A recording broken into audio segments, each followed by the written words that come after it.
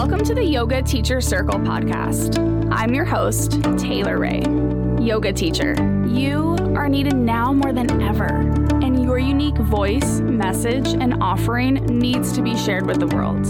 In this podcast, we'll talk about all things related to teaching yoga to help you thrive doing what you love most, teaching yoga. So let's dive in.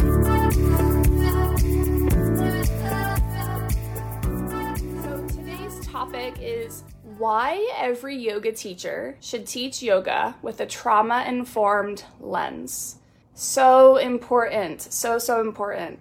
I truly believe that every yoga teacher should have an understanding of trauma and how it impacts the mind and body, because every single person has experienced some form of trauma in their life, which means your students show up to your class, your clients show up for a session, whether it's knowingly or unknowingly, with trauma, PTSD, or stress in their bodies and their minds. And understanding how to teach yoga with a trauma-informed lens can really only help you better show up and serve your students, your clients, and your community. So today I want to cover and talk about how trauma-informed yoga helps those healing from trauma, why it's important for all yoga teachers to understand trauma, and ways to create a safer space for every body, all bodies. Yoga teachers are on the front lines in the world of healing, of creating change, serving, and you're really needed now more than ever. The world is experiencing a collective trauma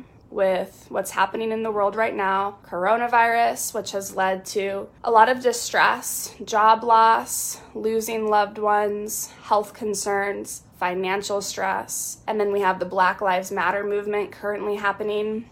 This couldn't be a better time for you to learn about trauma and trauma-informed yoga so you really can show up, serve your community in a way that's mindful, that's conscious, and not bypassing what's really happening and what people are really experiencing in their bodies as they show up to your yoga classes. The first thing I want to cover is really just what is trauma?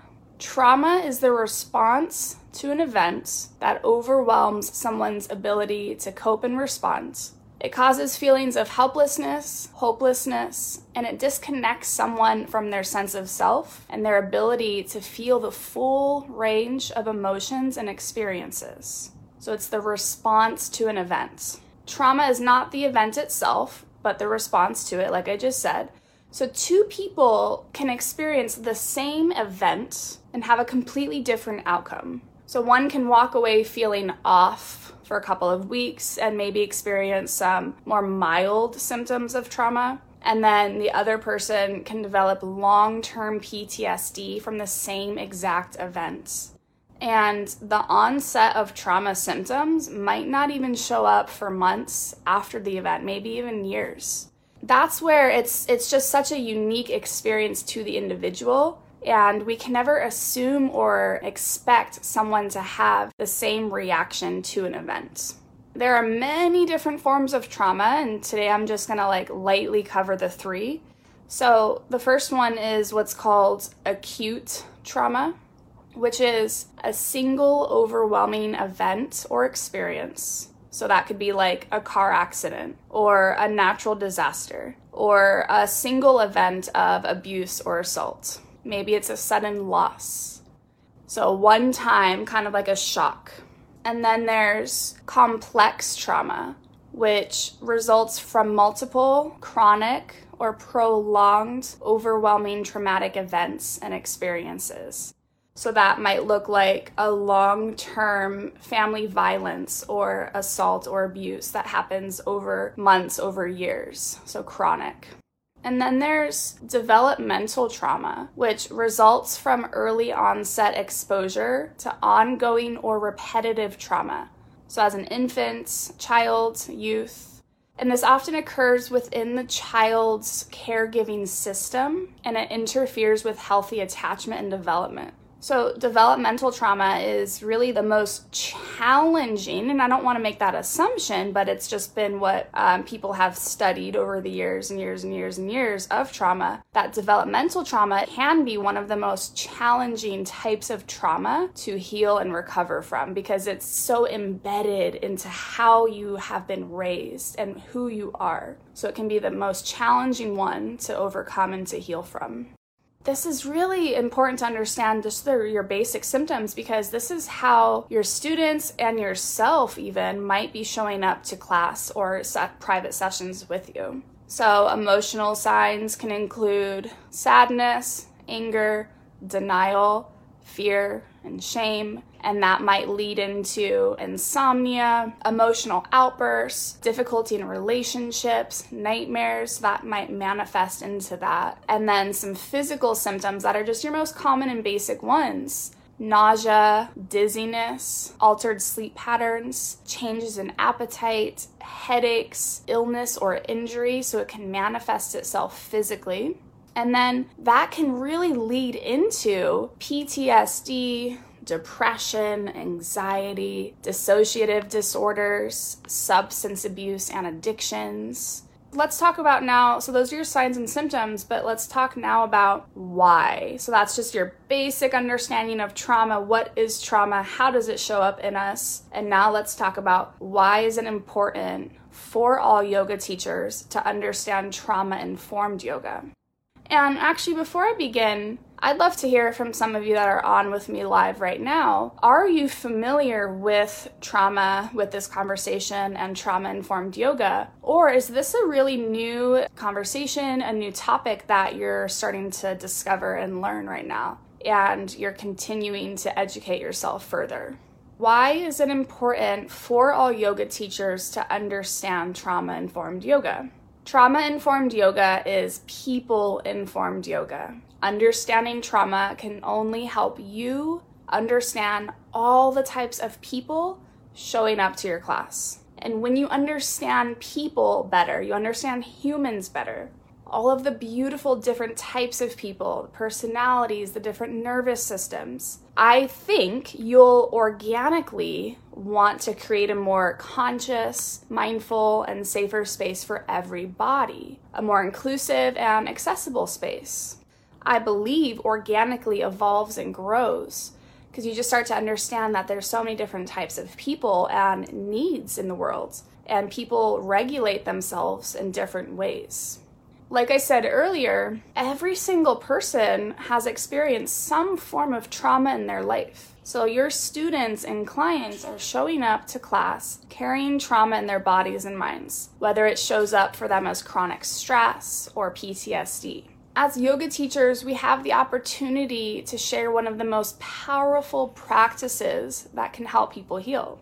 We offer the tools that can help others learn about themselves, their bodies, and their nervous systems. Yoga, somatic movement, the most powerful practice. It can be one of them to help heal trauma. And that's what we do. That's what we're here for. We just have such a gift to offer the world, and that's why it's so important for us to understand the power, and we do. I know that we all are yoga teachers. We understand the power that this practice holds, but it can do so much in helping someone's journey in healing trauma.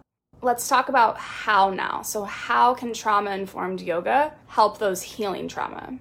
Trauma-informed yoga helps to move from dysregulation into self-regulation. So trauma can freeze people into a state of hyper-arousal. So that's when they live on high alert, their nervous system is stuck on high. Or their nervous system might be stuck on hypoarousal, where they're shut down and dissociated, okay? So there's two things that people can get stuck on, and you can waver between them as well.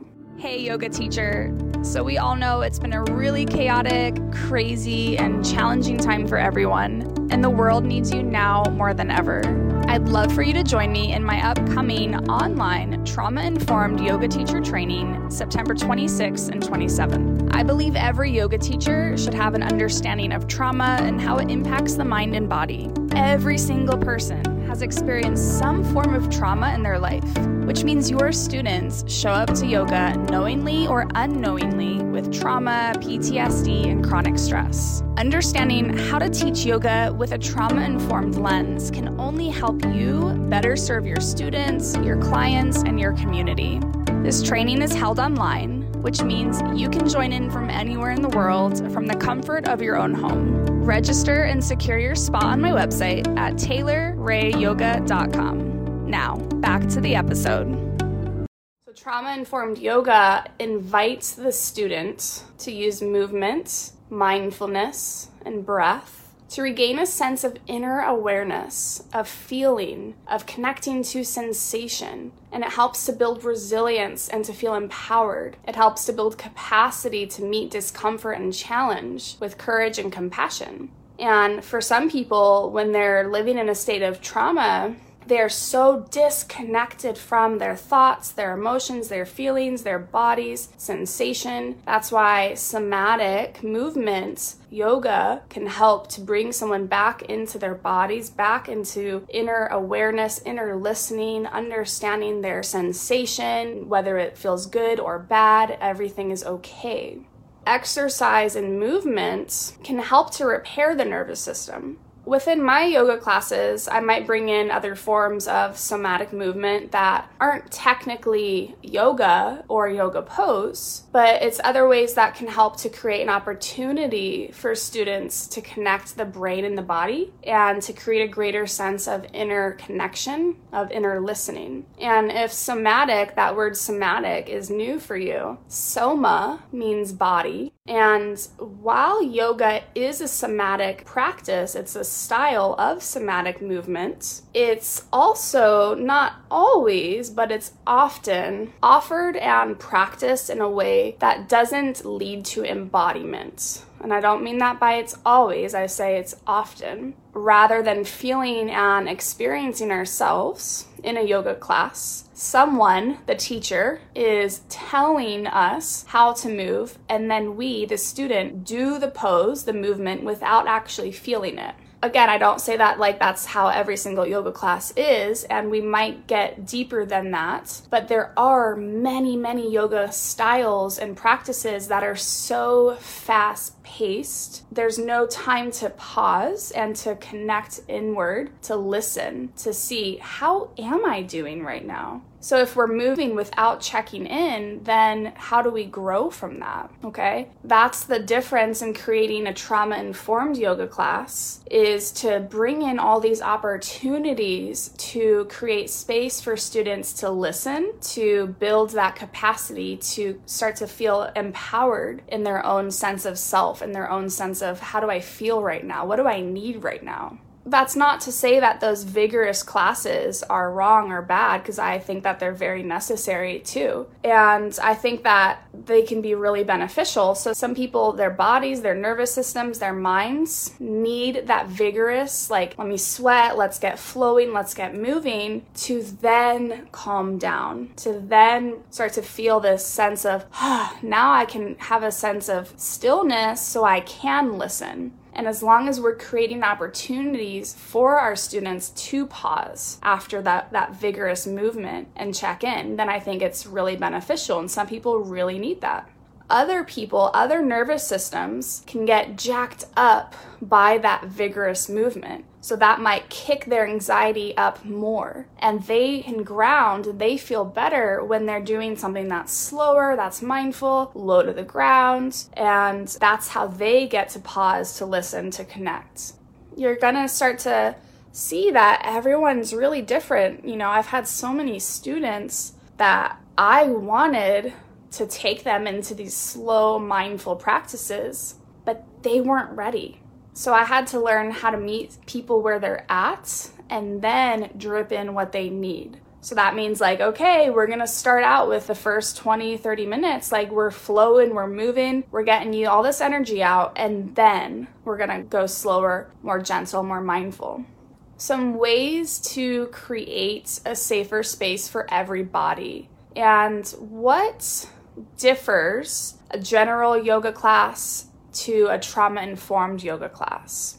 And one of the biggest things that does create the difference is the language you use, the language you choose to use. So your verbal cues and how you speak. Language can be very triggering, especially for people that are already in a state of trauma. So a trauma-informed yoga class, the language is very invitational.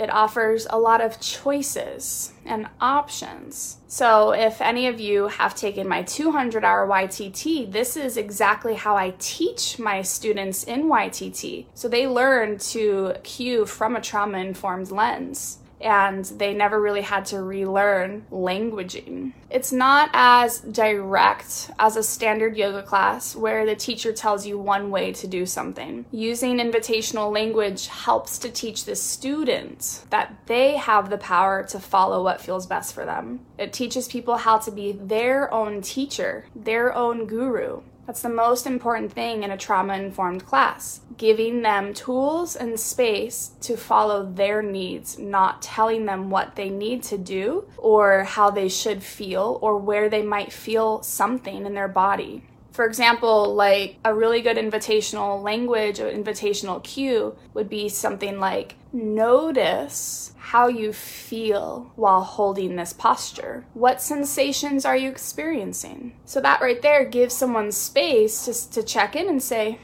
how am I feeling? Oh, I'm feeling tight here, or I feel really good here. And there's no, trying to really keep it neutral, there's no good or bad in what sensation you are experiencing, as long as there's not sharp pain, right? Or we're not forcing ourselves into a space that isn't right for us. Words like notice, explore, observe, those are all really invitational words. And also using language that invites people to explore variations and choices without any hierarchy of posture.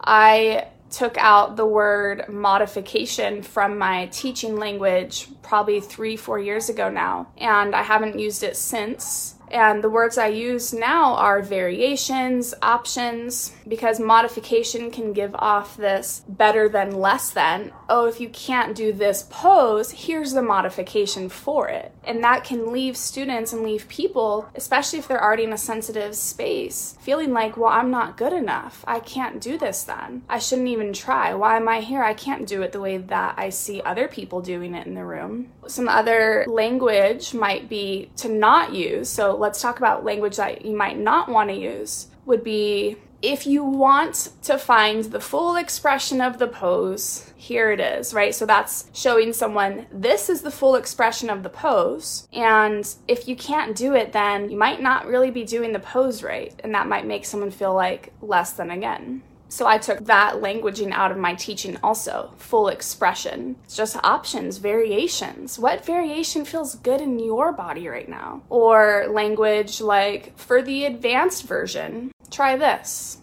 Again, languaging I took out, beginner, intermediate, advanced. It's just options. Explore what version you want to try, you want to play with. Or if you're a beginner, bring your knees down in chaturanga. So I don't speak like that. That can help create a space of, again, oh, I must not be doing it right, and make people feel less than. Or if you can't do the advanced version, here's the modification. Same thing, right? Instead, offering options like what I already said earlier, explore what variation feels best in your body right now. Option to lower your knees down or keep them up in chaturanga. Choose what works for you today. How do you feel about this type of languaging? And when you've been in a yoga class before and there has been languaging like, here's the modification, if you can't do this pose, do the modification. If you're a beginner, do this one, right? So all the different examples I gave, how does that make you feel when you've taken a yoga class before and you've heard that and that might have been you? And I think that one of the most important things is that we normalize as teachers, we normalize how everyone and all bodies look different in postures. So if we're teaching and we say, you know, every body is so different and you guys are all gonna look so different in this pose. And that's going to help people to not look around and compare themselves and say, oh, that's what I should look like, so I'm going to force myself to try to get there. And then, boom, injury hurts, or just ego or negative self-talk, right? So things that happen internally that we might not see. Depending on who you're teaching, so depending on if it's a sensitive population or a general public yoga class, the types of postures you teach and the sequencing will look very different. You can bring in many, many elements of a trauma-informed yoga class into your general public yoga classes, which when I teach public classes, that's exactly what I do. I teach a flow or restorative class with languaging that's trauma-informed, with everything that we just talked about, using options, variations. But that does look different than if I'm teaching a sensitive population. I think that every teacher who does teach in a studio or gym setting really, really would benefit from bringing in elements of trauma-informed yoga. Because just like we're talking about, it creates a safer, inclusive space. It makes yoga more accessible, and it invites people to understand themselves in a deeper way. And that's the purpose of yoga, right? Union, uniting mind, body, and soul. And if we're teaching classes that don't create space for people to connect within, then it's just working out. We're not actually really teaching yoga. If you did, and you might be, right? So when I'm teaching sensitive populations like sexual assault victims, incarcerated individuals, veterans, youth, addiction and eating disorder recovery, the list goes on. Each group, so what everyone I just listed, they're all gonna look different from each other in the way you teach, the words you use, the postures you choose to teach, the sequencing, the setting, and the space. That's something that you gotta go much deeper to learn each topic, right? And I'd love to hear from you. Are you interested in teaching sensitive populations? Or are you interested in bringing trauma-informed yoga into your general classes, so you're just bringing elements of it into your public classes? That's really what I wanted to cover today, and I really, really thank all of you so much for being here, for joining me, for stepping into this important conversation to either continue to build upon your understanding of trauma, or maybe it's newer for you to start stepping into. And really the ultimate goal is to create a safer space for your students, for your communities. Thank you so much for listening in today. I'd love to stay connected with you in between episodes. You can find me on Instagram at Taylor_Ray Yoga and join the free private Yoga Teacher Circle Facebook group, which is full of some pretty awesome and badass yoga teachers.